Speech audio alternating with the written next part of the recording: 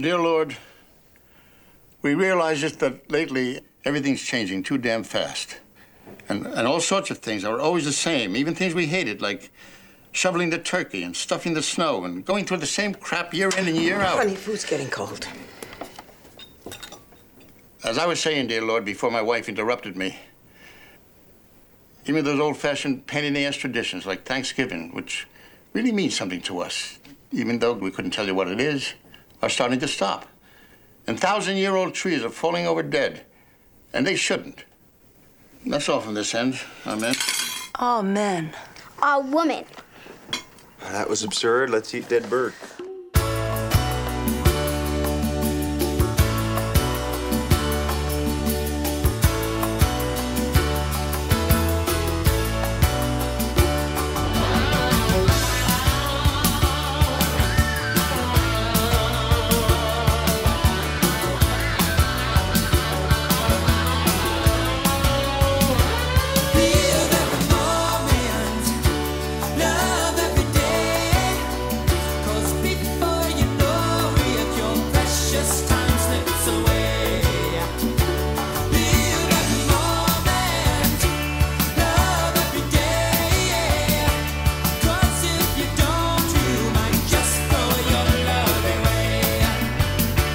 Everybody, this is Ed Hoffman, and welcome to the main event. I opened up with some Thanksgiving stuff that seen from Home for the Holidays, and which didn't mean anything politically, didn't mean anything other than Happy Thanksgiving, everybody. I'm sure you're, as you're listening to me, you've got a full stomach, and you're probably not feeling as well as you'd like because you ate too much, and now you're stuck in lines. You're on your way to the mall to deal with, do people still shop at Black Friday? Do they still go for that? Get up at 0:30 in the morning to stand in line to get a TV for $200? TVs are only cost $200 now. Amazing to me. And I guess Cyber Monday, is that coming up this Monday? So whatever. I think that's where most people will be shopping is Cyber Monday. And that song was REO Speedwagon, Live Every Moment, because I think it's time for at least 4 days. For a long 4-day weekend. Hey, enjoy your family this weekend. Don't think about Adam Schiff. Don't think about Maxine Waters or Jerry Nadler or Nancy Pelosi or any of those morons out there that are trying to take our country away. I'll talk about it for about an hour, but for the time being, for the rest of the weekend, live every moment, enjoy your family. I will tell you, I am recording on Tuesday this week because I normally record on Friday mornings right before the weekend, so everything's as current as possible. But you know what? I, like you guys, have a wife, and when my wife says she wants to get out of town on Wednesday instead of Thursday, I just say yes, ma'am, and ask if we can get our show together by Tuesday instead of Wednesday. So, hence, I live a life just like you guys do. So, happy Thanksgiving, everybody. Hopefully you had you're enjoying your families, and other than taking time out to listen to the main event, just to keep up on what you missed while you were cooking. So anyway, before I go into everything that's going on this week, for those of you who don't know, let me introduce myself. My name's Ed Hoffman with Summit Funding. If you're interested in getting involved in any of the fantastic opportunities that are real estate, and you need financing, you want to talk with someone who thinks like you, call me toll free at 855-640-2020. That's 855-640-2020. One more time, toll free, day or night. Area code 855-640-2020. If you want to talk to me, but you don't want to talk on the phone because you don't want your spouse to know that you're talking about refinancing the house or getting a reverse mortgage on Thanksgiving weekend, go to edhoffman.net, scroll down to the Summit Funding logo, click there, or you can just go to summitfunding.net/Moreno Valley. You get our whole office page, and click on Apply Now. Put in as much information as you want me to have. Tell me how much information you want back. you'll hear back from myself or one of my talented teammates, Eric Marquez, Cody Bradbury, Aaron Fredericks, or Brian Goodman, will help you find the missing pieces to your real estate financing puzzle. Whether you're looking to buy a property or whether you already own a property and you want to lower the payment, pull some money out to pay off bills, pull out some money to buy another piece of property. I had one of my borrowers call, said, hey, I'm thinking about retiring either early in 2020 or early in 2021. And we're thinking the rates are good. Maybe we should refinance, pull out some money and for a down payment. And we're thinking about moving to Arizona. And I told him, you know what, if you're thinking about retiring and moving to Arizona, why don't you go to Arizona and see where you want to buy? And see where you want to buy and see about what the cost is going to be. Decide, I'll help you do some numbers. Decide when you want to retire, whether it's early 2020 or 21, and then we'll make a decision whether it makes sense to refinance. They came back, picked Chandler or Surprise, Arizona, and said he's going to be retiring in the early part of 2020. I said, well, let's not refinance then. Let's just wait so you don't you won't have the house long enough to recoup that, and then we'll get your loan dialed in for Arizona. And for those of you that don't know, if you own property in other states or would like to own property in other states, if you're dreaming about getting out of the beautiful place that we used to call California, that's now not as beautiful as it used to be. If you're one of the many that are contemplating, if you want to talk about financing, I am also licensed California, Arizona, Nevada, Texas, Arkansas, Florida, Ohio, Washington, and Idaho. So coming soon, I think I'll get Oregon and Colorado and Utah right after the first year, so I don't have to do continuing education as soon as I get my license. Anyway, 855-640-2020 or edhoffman.net. Click on the Summit Funding logo. If you hear something you want repeated, go to edhoffman.net. Click on the podcast page. You can hear this show as well as several past shows. You can also get the podcast on SoundCloud or iTunes, where you can subscribe for free and have it automatically download to your iPhone or your iWatch or your iPad or your iPod or your mini pad, your maxi pad, your puppy pad, your computer, anything that you can listen to podcasts on. It'll download once a week and you can listen whenever it's convenient for you. And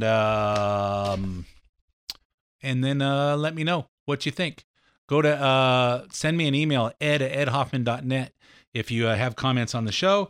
And what did I leave out? Oh, follow me on Twitter at Ed Hoffman, where I tweet about current events all week long. And the Facebook page for the show is facebook.com/the main event Ed Hoffman. Okay, so that's all my little disclaimers and all the ways to get in touch with me. If you need to get in touch with me and you can't, you didn't try. I'm easy to find. So let's talk about what has gone on this week up until Tuesday, and some of the stuff I left out of last week because I ran out of time because there was too much going on last week with a dozen 2, 4, 6, 8, 10. I think there was 10 witnesses on the impeachment trials, and then of course the world's boringest Democrat debate was on there. And, of course, I left a couple of clips out that I could have used last week because I ran out of time. So we'll talk about one of them in particular because it comes into play this week as well. But let's talk about, so Trump saved a Navy SEAL this week. President Trump and the United States Navy have been in a tug-of-war over Chief Petty Officer Edward Gallagher. The Navy SEAL's at the center of the highly publicized war crimes case. If you remember, what was it, 6 months ago? He was charged with murder and was acquitted. The Navy prosecuted Chief Gallagher, wanted to expel him from the SEALs, but the president, as commander-in-chief, has repeatedly intervened in the sailors' favor. Who's Eddie Gallagher? What did he do? And why did the president get involved? Here are the facts. Chief Gallagher, who has deployed to combat zones with the SEALs 5 times, was named the top platoon leader in SEAL Team 7 and has been awarded several Bronze Stars for valor. But last fall, he was arrested and charged with 1 count related to taking a photo with a corpse of an ISIS fighter. Posing for trophy photographs is in violation of the military's law of war requirement to treat enemy dead with respect. Something that our enemies don't abide by, as we know. The Navy had accused Gallagher of murdering the ISIS fighter. How do you murder a terrorist? I thought that's their job, is killing terrorists. So he was accused of murdering an ISIS fighter during a 2017 deployment to Iraq. He wasn't accused till after his unit came home. The same junior SEALs in his platform who made the accusation also accused him of shooting at unarmed civilians. Well, you know, you got a seasoned veteran in there. You got some rookies in there, and they don't like it. They came from a different blend of tough guys. Gallagher admits that he sent a photo to his friend of him holding a knife next to the dead ISIS fighter, but denied that he killed him by plunging the knife into the terrorist's neck, as his accusers claim. Gallagher's wife told Breitbart that the junior SEALs made the accusation out of revenge after Gallagher called them the P word and cowards during the deployment. The P word being the word that means coward, that rhymes with wussy. So, I can imagine, Gallagher looks like he's about in his late 30s, early 40s. He looks pretty hardened, and he looks like a tough guy. And they got some new kids on the block over there that are coming up from the not as tough of a, I'll tell you, when I see guys coming up into my business, and they just don't understand paying the price like I do, like I did when I came up. You pay a price to get your success, and it's interesting to see one of them have a good sales month and have a good paycheck, and how they start to think that they are somewhere they're not, and then all of a sudden the next month they don't have that same paycheck and they get humbled. But I won't say I didn't go through that. We all go through it, but it just seems as when you're the older experienced guy, it looks funnier when you see the young kids go through it. So Gallagher was acquitted in a military court of murder charge, but convicted of mistreating a corpse. As part of his conviction, the judge ruled that his retired rank be reduced from chief petty officer to first-class petty officer, which would cost him about $200,000 in retirement pay. Shortly thereafter, the Navy announced it wanted to remove Gallagher's Trident pin, which means revoking his membership in the SEALs. And for those of you that seen American Sniper at the end, where Chris Kyle's funeral's there, and all the SEALs are pounding their trident into his casket, and or have you seen basically the same scene? I guess whenever a Navy SEAL dies, this is probably a ritual. And if you've seen Act of Valor, another great movie that's actually acted out by Navy SEALs, and with Navy SEALs in the movie, you've seen that, and you know what these guys go through to get there. If you watched Act of Valor, if you've watched Zero Dark 30, if you watched Lone Survivor, if you've seen any of the things that these SEALs do to become SEALs, these guys are superhuman. In fact, we had a leadership class at our office a couple years ago, and we had a couple of former Navy SEALs come teach the class. Actually, there was 3 of them, and they came taught the class, and it was once a month for a year, and they taught us. They said, you know what? When you go down to San Diego, where the Navy SEALs train, Coronado Island, he said, you know what? They start out with 200 candidates, and they end up with 25.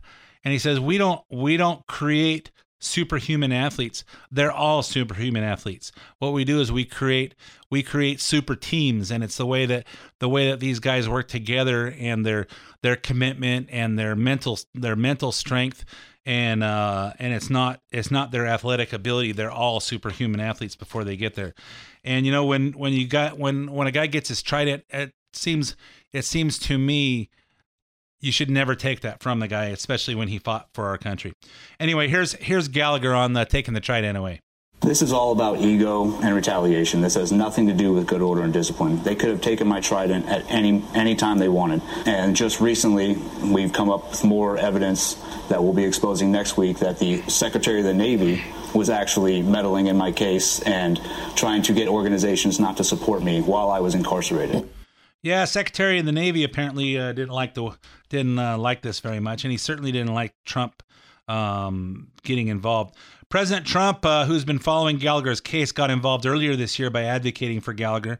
This month, he issued a pardon of Gallagher, clemency directives, and an order that his pay grade be restored. This week, he intervened again to ensure Gallagher can retire as a Navy SEAL. He tweeted out, as they're arguing about this, the Navy will not be taking away warfighter and Navy SEAL Eddie Gallagher's Trident pin. This case was handled very badly from the beginning. Get back to business. You know what? I'm not in the military. I've never been in the military, but, I support the military. And maybe my friend Joey Jones would disagree with me, but, and I don't know if he would or not. But I have to say, and I think I'm going to tweet him. I think I'm going to text him and ask him, or I'll just call him up. I'll ask him. I'll tell you next week what he thinks about all this. But in my opinion, someone's got to stand up for these guys, because I think it's just bull how some of these guys are treated. What about the guys that were in Abu Ghraib, who were fighting over there in Iraq or Afghanistan, wherever that was, and they took pictures with, they took some of the prisoners and put underwear on their head and took stupid pictures. Okay, I understand it's disrespectful, but these guys are probably still in jail. Come on. These guys are fighting for us. Against the same guys that knocked down the World Trade Center and crashed the plane into the Pentagon with one of my high school friends on it. The Pentagon isn't happy about the decision from President Trump. Defense Secretary Mark Esper forced resignation of Navy Secretary Richard Spencer on Sunday for going outside of chain of command by back-channeling with the White House to negotiate an agreement for Gallagher. Here's Gallagher's lawyer. We want the Inspector General to come in and figure out exactly everything that went wrong in this case and take corrective action so that nobody else has to suffer what Eddie Gallagher suffered. We want to make the Navy better for this. You know what? If you watch, and of course, hey, you know what, Ed? You're watching movies. These are movies. Well, maybe they're movies, but I talk to a lot of military guys, and they all kind of say have the same stories. And they send these guys to basic training, and they train these guys to be killers, and especially the Marines, if you've seen Full Metal Jacket. But you hear this, we treat these guys to fight for us. We send them to hell in the middle of the desert in the Middle East and make them live like animals. I can tell you one of my friends, former employees, was in the first wave into Iraq, and before they had barracks and all that stuff built up with showers and air conditioning, and some of the way they were eating these MREs and having to dig holes to go to the bathroom, and not taking a shower for many days at a time, and then having to rig something up. We send these guys to a world like hell, and then we expect them to be on their best behavior. I just don't think it's realistic. And I don't think that's a way we pay these guys back. We certainly don't overpay them for what they do. I say give them some respect and cut them a little slack. So anyway, that's my 2 cents. Take it to the store and get with 5 other people's 2 cents, you get a penny bubble gum. Okay, so anyway, let's talk about now what's going on with the Democrats are calling Republicans a cult. Now that the open hearings for impeachment inquiry are behind us, Democrats are acting like they have an open and shut case for impeaching the president. I don't see it that way, and yet they still aren't committed to actually starting the impeachment. What are they doing is writing a report, said House Intelligence Committee Chairman Adam Schiff. While making the rounds on Sunday shows this week, another report. And he's also going to talk to those people he's been neglecting for 3 years while trying to impeach the president, his constituents. I want to discuss this with my constituents and my colleagues before I make a final judgment on it. But there are a couple really important things we need to think about. The case in terms of the Ukraine misconduct is ironclad, but so is the case of the president's obstruction of the Congress. Yeah, when he says he wants to talk to his constituents, that's you people out there in Burbank, folks.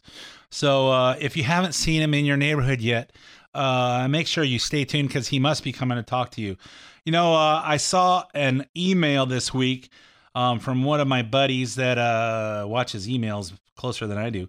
And I don't know where this article came from, but it's obvious that Adam Schiff has no principles beyond self-interest and only occasional acquaintance with the truth. Comparing his current scurrilous impeachment effort with the principles he invoked when he first was seeking a seat in Congress demonstrate his personal advantage is all that matters to him. Apparently, when he ran for Congress in 2000, he was running against a guy named James Rogan, who is the Republican, who is the congressman out there. And apparently, this email talks about kudos to Peter Hassan of the Daily Caller for going back 2 decades to examine how Adam Schiff first won his House of Representatives seat that he's held for 10 terms. It turns out that Schiff defeated Republican incumbent James Rogan by going after him for supporting the impeachment of Bill Clinton. Impeachment as a political issue has all but disappeared from America's political radar in this election, with even Al Gore refusing to make the partisan death match of 1998 and 99 a campaign issue in the year 2000.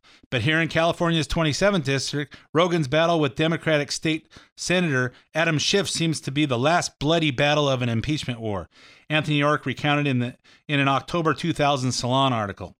Schiff used impeachment as a fundraising tool, York noted in an article with which the Daily Caller News Foundation reviewed using research service LexisNexis. The district simply has not been this is what Adam Schiff said about Rogan. The district simply has not been a priority for him.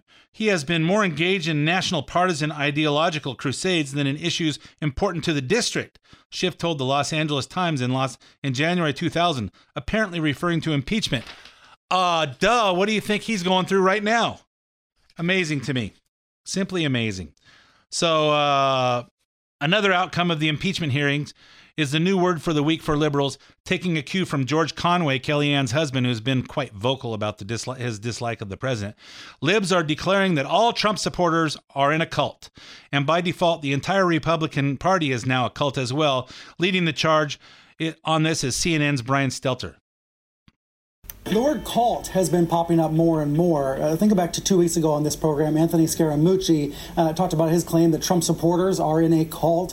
Just last week, Dan Rather said he thinks support for Trump seems increasingly cultish. And this weekend in the Washington Post, Trump critic and Republican strategist John Weaver said the GOP is not a party anymore in the traditional sense. It's a cult. Yeah, and the rest of the media has happily jumped on board since then. It's almost like a dear leader situation. It's like a cult of personality. Cultish devotion. Or the cult. The destructive cult. You say the president is using mind control. Become a cult. You yourself are in a cult. That's a cult. It is frightening to hear a cult expert say that you see all these signs right now, today, in American politics. Well, all of you in the cult of Republican clear thinkers and people that think for themselves, stay tuned for 5 minutes of traffic, weather, commercials, and sports. And I'll be right back with the second half of the main event.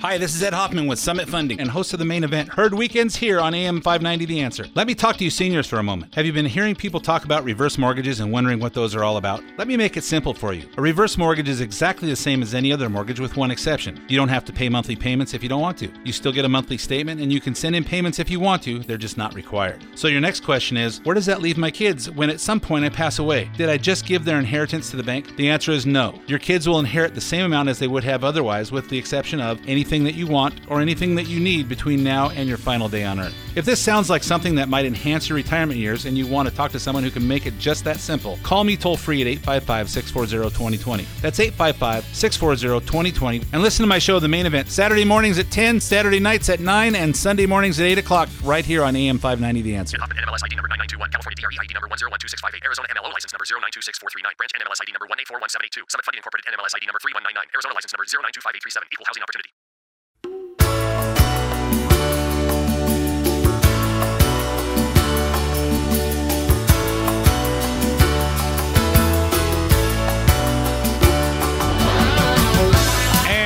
back to part 2 of the main event. My name's Ed Hoffman with Summit Funding.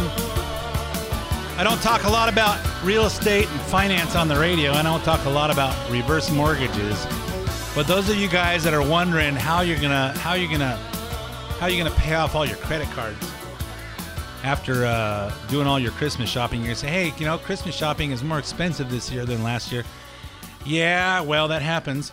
If you're wondering how you're going to pay off those credit cards, or if you're wondering about all these low interest rates, if you're wondering about what you're still doing in California and you want to look into some property outside of California, call me toll free at 855-640-2020, 855-640-2020. One last time, day or night, toll free, area code 855-640-2020. And let's talk about getting you financed.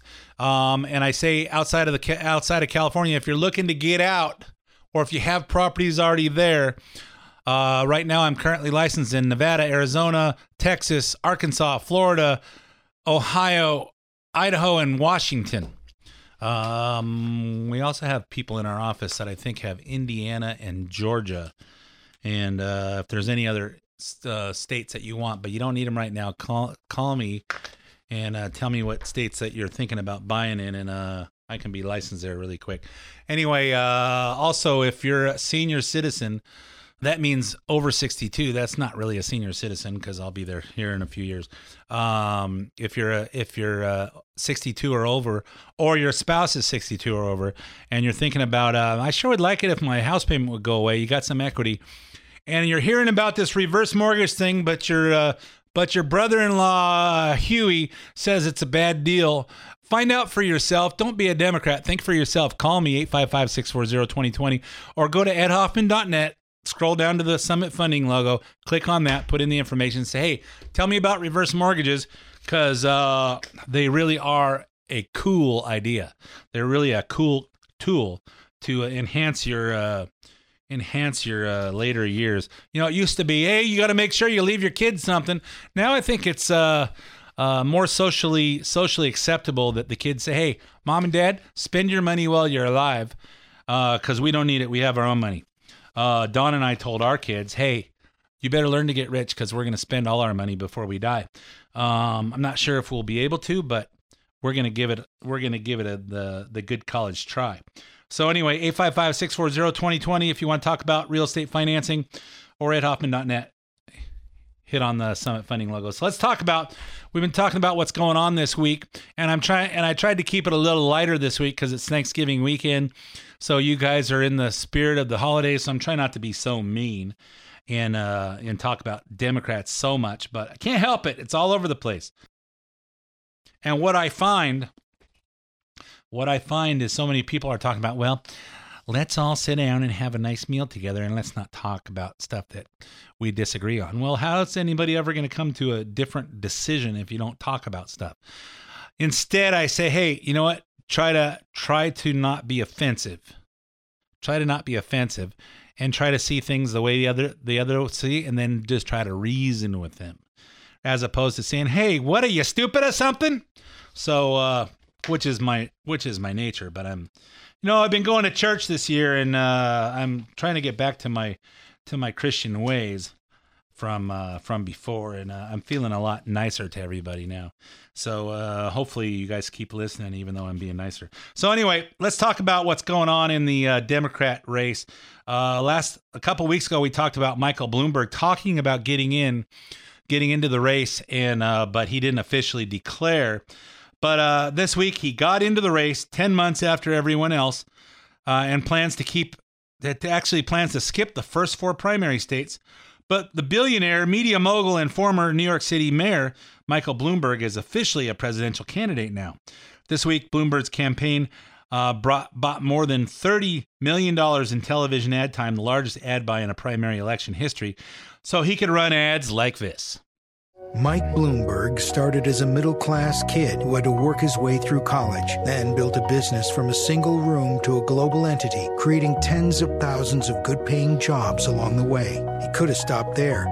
But when New York suffered the terrible tragedy of 9/11, he took charge, becoming a 3-term mayor who brought a city back from the ashes and brought back jobs and hope with it. creating tens of thousands of affordable housing units so families could have a decent place to live, raising teachers' salaries and kids' graduation rates, and creating a more open and livable city for the millions who call it home. Well, if I remember correctly, Rudy Giuliani was still the mayor for the next couple of months after, next few months after 9/11. And I remember him inviting people back to New York. Hey, come back to New York. It's still a great city. Don't be afraid, blah, blah, blah, and having commercials like that.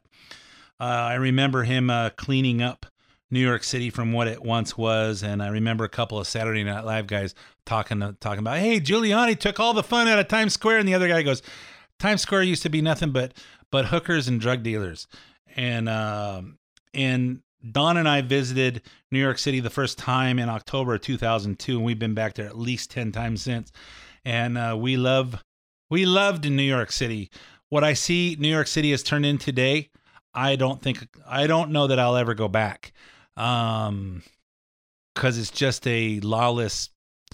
It's not Michael Bloomberg's issue, but it's Bill de Blasio's issue. But it's turned back into a toilet, and it's rivaled only by California, and. But, remember, Bloomberg was the one who banned the Big Gulp, wasn't he? And he gave lots of money to global warming things, and he started stop and frisk, and we'll talk about what he thinks about stop and frisk. But first, let's hear more of this commercial. There's more. He could have stopped there, but when he witnessed the terrible toll of gun violence, he put his money where his heart is, helping to create a movement to take on the NRA and the politicians they own, to protect families across this country and help turn the tide. And he's funded college educations for thousands of deserving low-income and middle-class kids, and supported life-saving medical research, and stood up to the coal lobby and the outright denial of this administration to protect the only home we have from the growing menace of climate change. Yeah, and he stood up to the criminals in New York City by creating stop and frisk, which was a big success because they confiscated thousands of illegal weapons on people, and of course AOC. If you listen to AOC and the AOC +3, the squad, they'll talk about how it was her cousins and her brothers and sisters that were getting frisked. Well, you know what? If they caught a few illegal guns and saved people from getting killed, so be it. But Michael Bloomberg decided to start his campaign by making his apology tour and traveling the country and apologizing for stop and frisk because it created racial profiling. So they weren't stopping and frisking old Jewish grandmothers. They were stopping and frisking guys that were look like gangsters. You know what? And I'll tell you that I hate to be the one to say it, but if you dress like a gangster with a hoodie over your head in the middle of summer and you got your hood up, we know it's not because it's cold, and it's because you're trying to hide your face from something. That if you're a cop walking the street, that has to bother you because you wonder what they're hiding, and and you've got a bulletproof vest that covers your chest, but you still got legs and you still got a head that sticks out. That you want to make sure that you don't get killed, and you want to make sure you come home to your family. And I think every guy that puts on a police officer uniform or a firefighter uniform, just like the guys in the military uniforms, should have a right to come home to their families. And I know they have pledged their lives and everything up to it to defend our country and defend our laws. But I don't think it's reasonable to just expect that we just dispose of those people like they're just robots or something. So Bloomberg also purchased an insane $100 million in digital ads, which insiders say will be directly targeted at Trump. But he's not just running ads. Michael Bloomberg is also a man of the people, doing relatable social media videos like everyone else. I decided to run because I think it's time for a change at the top in the White House. Donald Trump's not been a good president. We need to change that. And also, this country is being pulled apart. We need to pull it together and make sure that we help everybody across the country share in the great American dream. Well, I think if that was his concern, he would have gone in about a year ago, like everybody else did. I think what really made him decide was he saw that there's like 23 people running for president on the Democrat side, and not one of them has a brain or has the ability to run this country. Can you imagine? You saw Joe Biden last week struggling to put two sentences together without saying the wrong words that mean exactly the opposite of what he's trying to say. And you could tell, you'd see in his face, he's concentrating really hard. He's not at ease when he's just talking talking from the cuff, talking out of his heart. One of the things I liked about Rudy Giuliani, that he never spoke from notes. He had little note cards, but he didn't speak from a script or a teleprompter. He just had bullet points when he spoke, and I think that's pretty much Donald Trump most of the time, except for when he's making a long, important speech. When he's at a rally, he's mostly just speaking from the cuff. He probably has a handful of notes, but he's just speaking from his heart.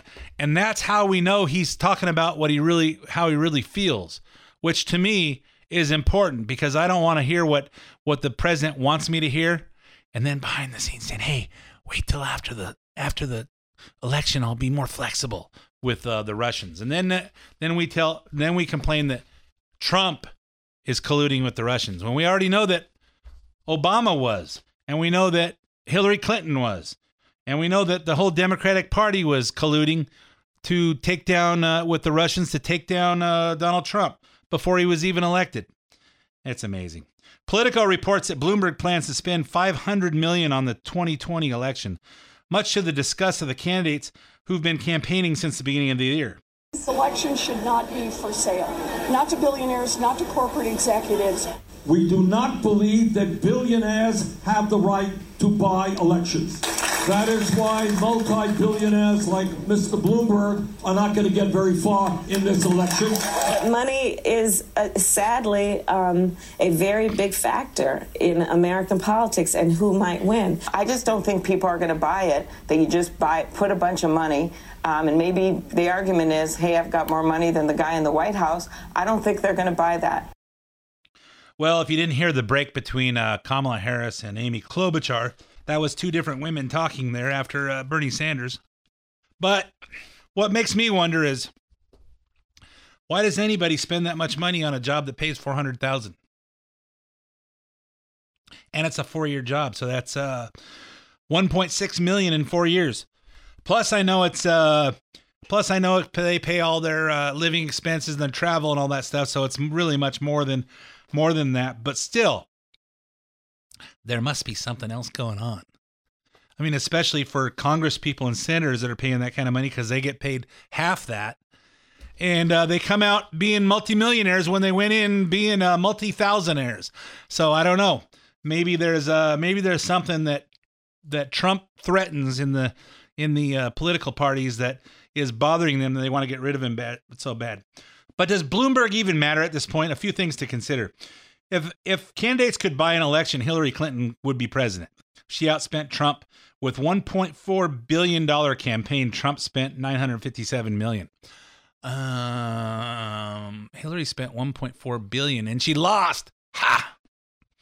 According to the reporting of Bloomberg's own media company, his face and voice will not even appear in the anti-Trump digital ads he's running, beyond the legally required disclaimers. So on Friday, when voters in battleground states of Arizona, Michigan, Pennsylvania, and Wisconsin see those ads on Facebook or Twitter, they may not even be aware that they're viewing a Michael Bloomberg ad. They're just hearing another somebody say the same stuff that we've been hearing about Trump for the last 3 years. And as we watch Trump accomplish turning our economy around and build the wall and stand firm with, he's Russia's best friend. Well, it doesn't seem like he's let Russia get away with anything. Yeah, but he's gonna fold to North Korea. Well, I don't think we've given anything to North Korea. He's talked to him a couple of times, but I don't think he's given in to anybody. I think he's standing firm like we want a president to be. I think our enemies don't respect, or our allies don't respect us, and our enemies don't fear us. I think that's the exact opposite. I think our allies do respect us, and our enemies do fear us because they know Trump won't put up with any BS. Quite frankly, that's the guy I want to be my president. And quite frankly, I think God wanted Trump in there because he was afraid that the last hope for the world was going to go down. And if we let Trump not be reelected, if we let him get beat by the Democrats next year, I would say we could pretty much bet our grandchildren won't see the United States survive through their whole lives. The earned media, which is PR speak for getting media coverage without paying for it, like earning it, getting interest on social media, and by being interesting. So the earned media of the other candidates can still surpass what Bloomberg spends. One expert says Elizabeth Warren's earned media at this point, I don't know why anybody's interested in her. I just can't even imagine her with her little sweater being in the White House. So one expert says Warren's earned media at this point in the race is equivalent to almost 3 times the monetary value of Bloomberg's ad buy. So we'll see. We shall see. So speaking of Elizabeth Warren, she's telling lies again. A quick recap of everything we know Liz has lied about over the course of the 10-year political career. Her dubious Native American heritage, how she got her tenure at Harvard, whether she was Harvard's first woman of color law professor. I think the color is white, Elizabeth. How she lost her first teaching job. She wasn't fired for having a baby. She chose to quit because she didn't have the credentials. And now she's lying about where her children went to school. This happened when a group of school choice activists, mostly black, by the way, showed up at Warren's rally in Atlanta to protest her war on school choice. The group was allowed to speak with Warren after the rally. Sarah Carpenter of the Powerful Parent Network challenged Warren's opposition to charter schools, at one point saying, "We want to have the same choice you had for your kids because I read your children went to private schools." Here's the interaction. Listen for Liz's reply. We're going to have the same choice that you make for your kids because I read that your children went to private school. My children went to public school. Well, what her response was, she said her kids went to public school. Here's the truth. A yearbook obtained by the Washington Free Beacon showed Warren's son Alex attended Kirby's Hall School in the 80s and 90s, which had a $5,000 a year tuition at the time. Warren's daughter, on the other hand, did go to public school through graduation, so technically Liz was lying by omission. And they've done studies on school choice and charter schools. When people are given the option to use vouchers to put their kids at the best schools, that most parents will opt to send them to the best schools, even if it's not the school across the street from their house, because they want their kids to have the best education. And then by the free market, the schools that are doing a crappy job go out of business. So anyway, free market always wins. She's got another plan that she unveiled at the Democratic debate last week. Get ready. It's federally subsidized housing project. Who's in? Think of it this way. Our housing problem in America is a problem on the supply side. And that means that the federal government stopped building new housing a long time ago, affordable housing.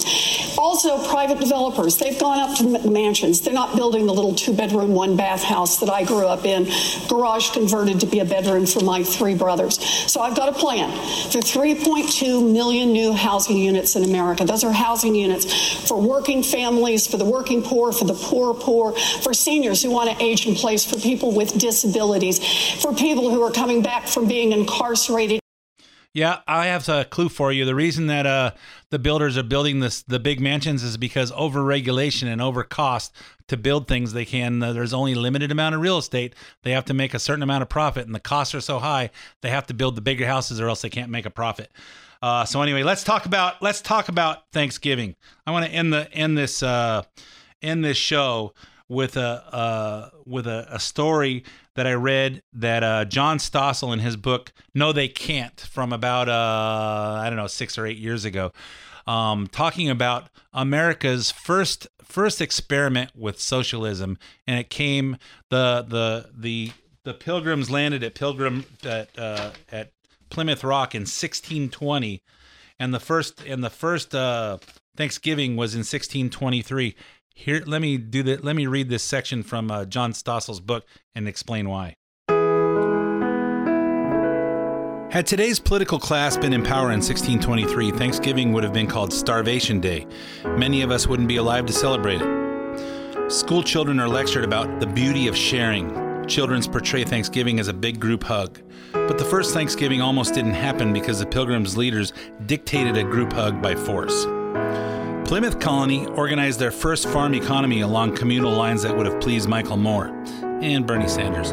Everyone got an equal share of what the community produced. Such sharing seemed fair, but because of it, the Pilgrims nearly starved.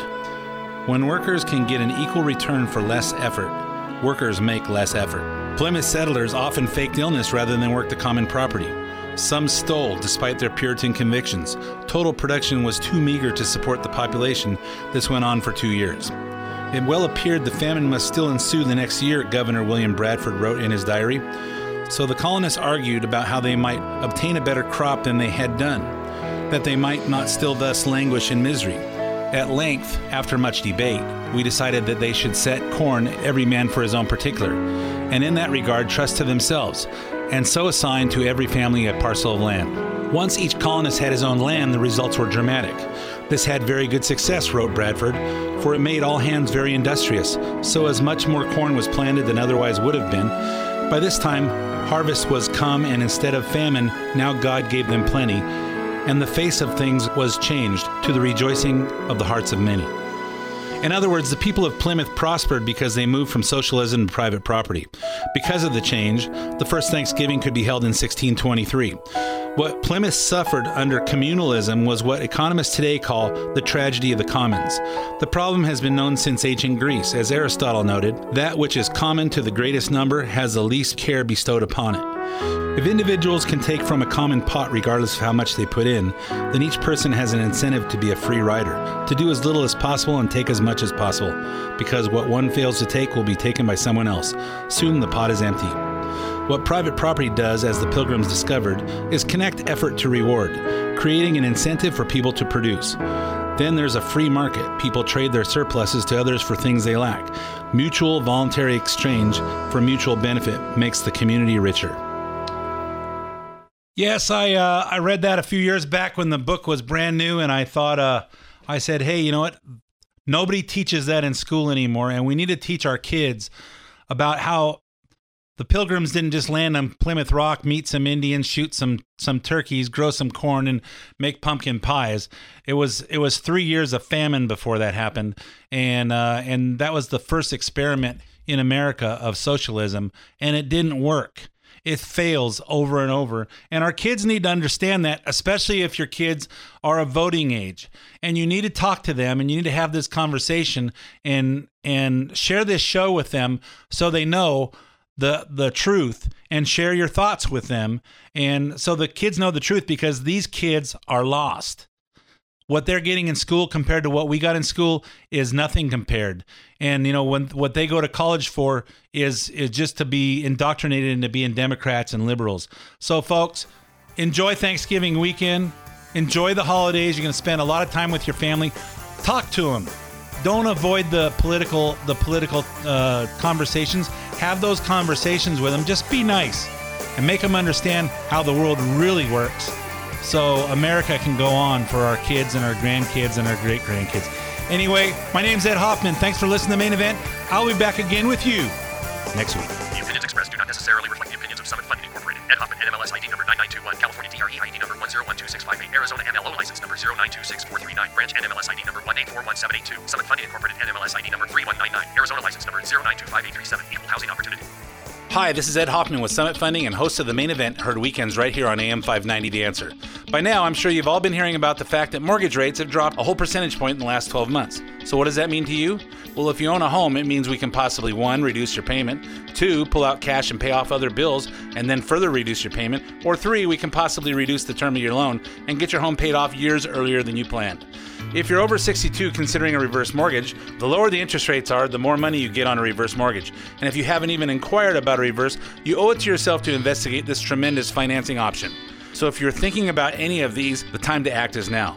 For more information, call me at 855-640-2020. That's 855-640-2020. One last time, 855-640-2020. Or go to edhoffman.net and click on the Summit Funding logo. Ed Hoffman, NMLS ID number 9921, California DRE ID number 1012658, Arizona MLO license number 0926439, branch NMLS ID number 1841782, Summit Funding Incorporated NMLS ID number 3199, Arizona license number 0925837, equal housing opportunity.